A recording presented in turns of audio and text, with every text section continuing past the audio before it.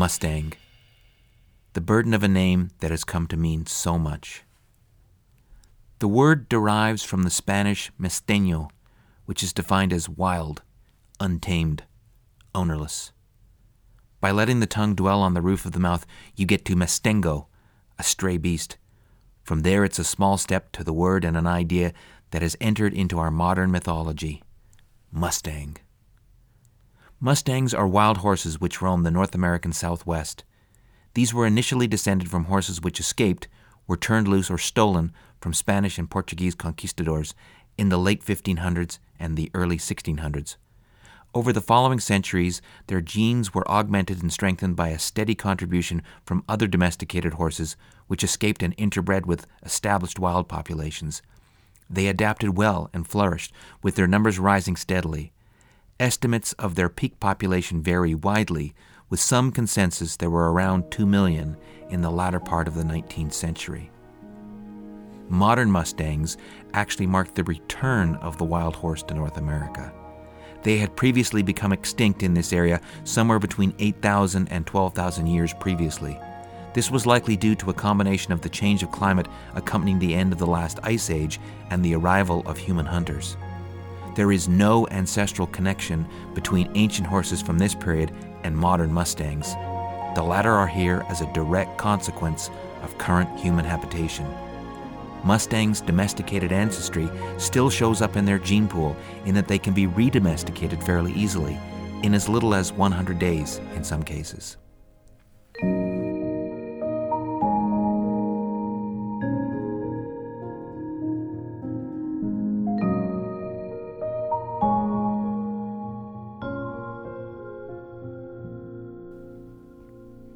In 1940, the British Purchasing Commission was set up in New York to acquire the armaments necessary to prepare for Britain's looming, inevitable conflict with the Nazis. As part of that effort, the Commission asked North American Aviation for a proposal to manufacture a competitor's fighter aircraft, the Curtiss P-40 Tomahawk. Curtiss production was running flat out, and the British felt that the licensed manufacturing of a proven, fairly decent design was the fastest way to acquire the aircraft they knew they were going to need. Dutch Kindleberger, North American Aviation's enterprising president, had a better idea. He proposed they start from scratch on a brand new design which Kindleberger believed would be better and could be ready sooner than setting up a production line for an unfamiliar aircraft. In a little over 100 days, North American Aviation rolled out the NA-73X and flew it for the first time a couple of months later. The British ordered the first 320 copies of the aircraft, which would eventually be known as the P-51, or more simply and more poetically, as the Mustang. Surprisingly, the initial results were not spectacular. However, in what would inadvertently become a metaphor for the collaboration of allies in the latter stages of World War II, the Mustang really began to realize its potential when it was harnessed to the British Rolls-Royce Merlin engine. The new power plant vastly improved the speed and altitude capabilities of the aircraft. The Mustang's fuselage was then reworked to incorporate a high-visibility bubble canopy, and with that, the transformation to the D model was complete. The iconic P-51D is the most common variant still flying in significant numbers today. No sight is more compelling than the Mustang's glinting, polished aluminum skin running free in a clear blue sky. The Mustang was versatile, but most notable for its long-range bomber escort role. This tactic involved a group of Mustangs flying in close formation with the bombers and defending them from enemy attack, dramatically increasing the odds of the bombers getting to their target. The Mustangs would then loiter in place until they could once again shepherd their charges safely back to base. Because of their robustness, speed, range, agility, and reliability, the Mustang quickly drew a devoted following of those in the saddle and those that they were assigned to protect. Nose art, as it came to be called, often involved painting the name of the pilot's wife or girlfriend on the Mustang's cowl to personalize the aircraft and cement a relationship that easily transcended simple pilot and plane. It's a profound affection that has lasted to this day, both with those who have experienced the aircraft firsthand and then with the generations to follow, and in whose hands the Mustang legend would only grow. Thankfully, many are still around, a further testament to how well they were built in the first place. If you have ever heard a Mustang do a low pass at high speed, you already know it is truly one of the greatest sounds you are ever going to hear. One that will truly make the nostrils flare and the hair on the back of your neck stand on end.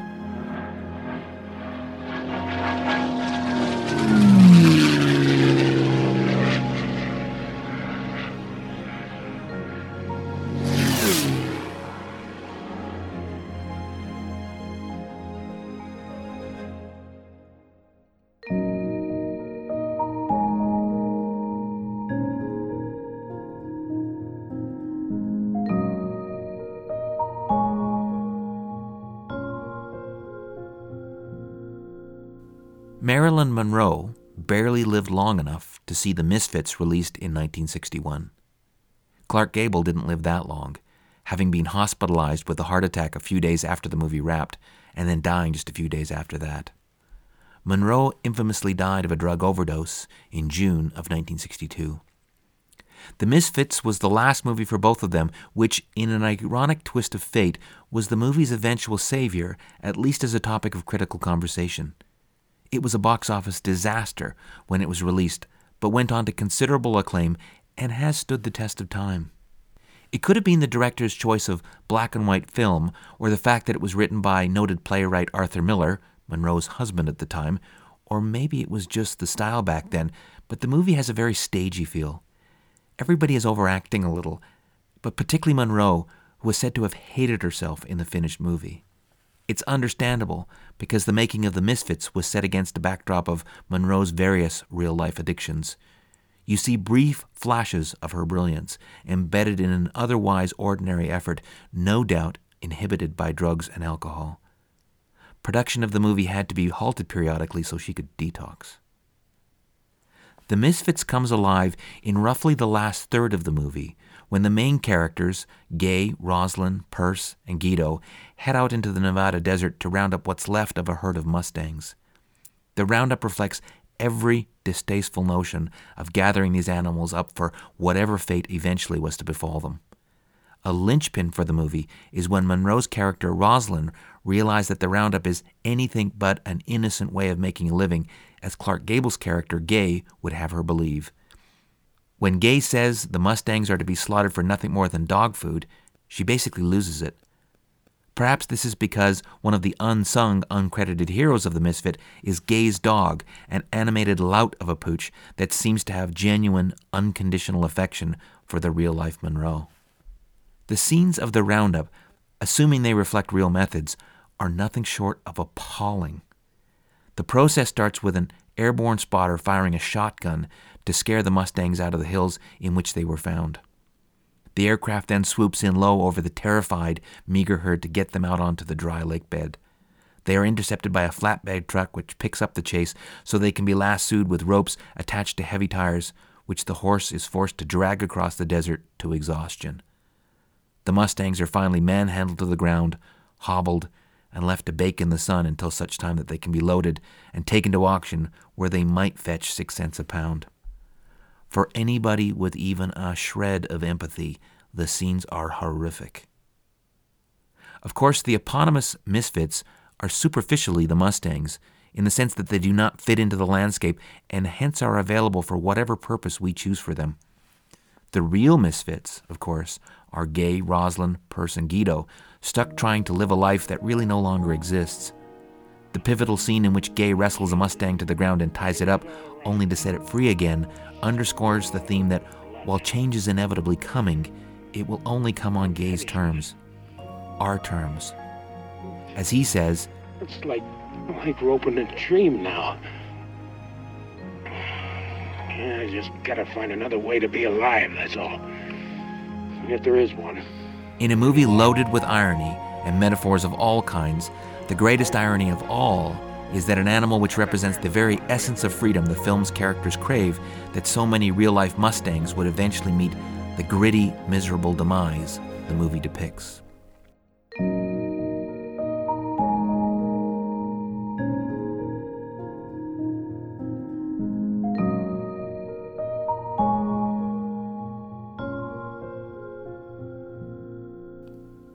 In at least one version of the story, John Najjar, the executive stylist for an exciting new Ford car coming out late in 1964, was inspired by the name, shape, and legacy of the P-51 aircraft.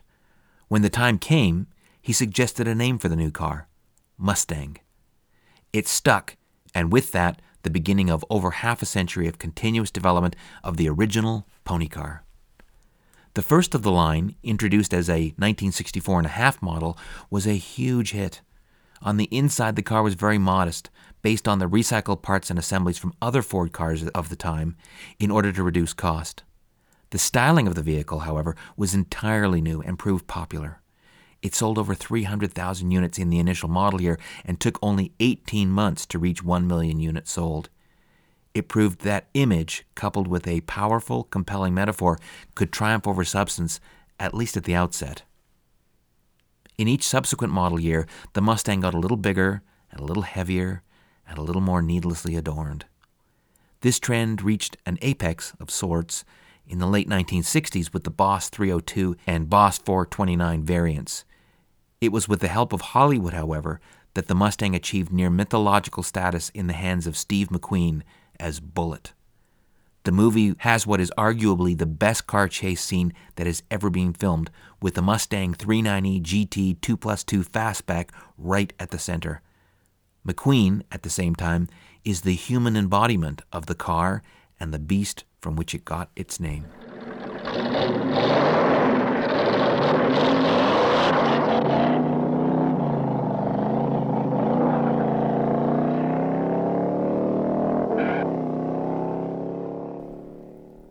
It couldn't last, and it didn't.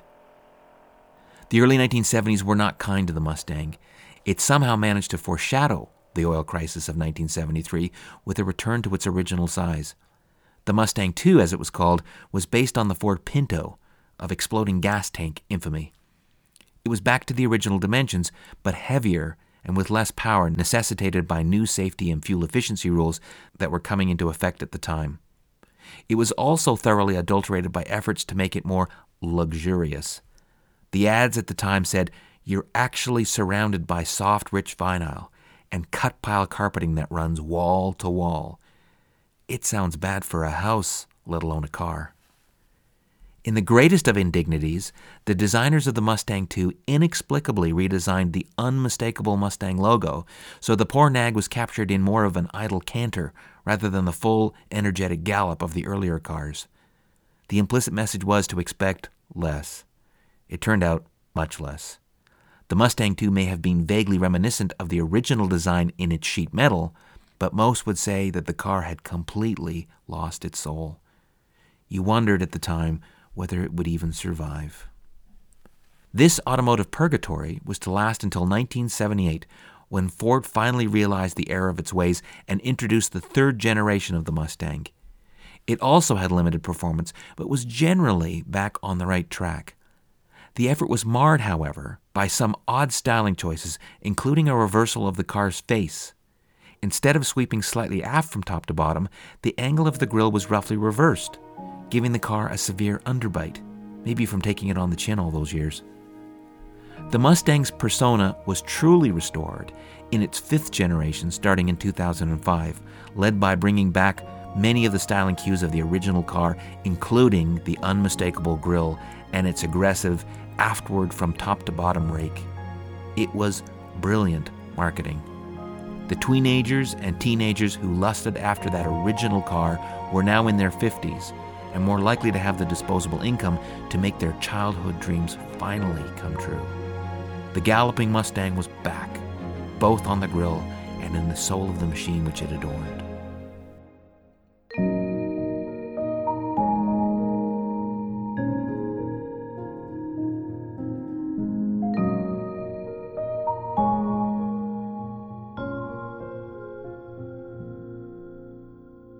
An uncharitable, unsentimental commentator would more accurately describe Mustangs as feral horses, wild once, domesticated, and then gone wild again. An even less charitable commentator, armed with a late 20th century vocabulary, would call them an invasive species with all of the attendant negative consequences. Maybe as a result of that, we felt we had the permission to indiscriminately hunt them down to a population estimated at around 25,000 in the 1950s. As a result of that willful slaughter, or maybe it was the searing scenes in The Misfits seen by members of Congress less than a decade previously, legislation was enacted to protect the Mustangs. The Wild and Free-Roaming Horses and Burros Act of 1971 made Mustangs wards of the Bureau of Land Management. With human intervention in the form of protection, Mustang populations began to rebound. But with their returning numbers, the debate had once again been rekindled about their role in the North American landscape. On one side is the fabled place they hold in popular imagination. On the other is the fact that they, as an introduced species, were competition for other introduced species, cattle and sheep, for example. With management comes the responsibility to solve whatever problems result from that management. First amongst these, overpopulation. Stopgap measures include the establishment of management areas, holding pens, and semi-permanent grassland pastures. Sadly, there are now more Mustangs in captivity than there are in the wild. Noble attempts to re-domesticate Mustangs have been partially successful, but the supply of adoptable horses continues to exceed demand by a large measure. Tragically, the BLM is considering euthanasia as a less cruel but certainly ironic means of protecting Mustangs in the long term. Perhaps the notion of the wild Mustang was always a fable on which we could hang our own hopes, dreams, and desires. That's why we try to take their spirit and infuse it in the other objects of our creation and our subsequent desire. We struggle to depict them in a manner that both idealizes and yet respects them. As our construct, they reinforce our connection with the land without surrendering to it. They're wild, but on terms that we dictate. In the end, however, we may have invested more in the imagined idea of the Mustang than it was ever able to bear in real life.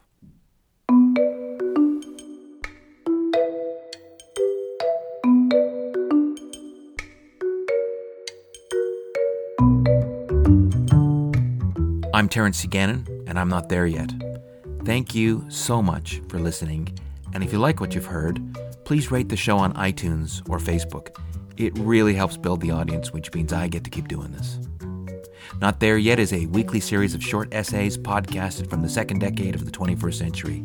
They were all written and read by me, and the entire production is wholly owned by Interlog Inc. of Calgary, Canada. All rights are reserved. Our music is Life as We Make It by Olive Musique, available on Premium Beat. The Not There Yet podcast is hosted on Fireside of Austin, Texas. The show is recorded using Audio-Technica microphones and a Zoom H4n digital recorder. It is edited and mixed on Logic Pro 10 from Apple. Thank you again for listening, and we'll be back next week with another episode. Until then, remember, it's the journey, not the destination. It really doesn't matter if you're not there yet.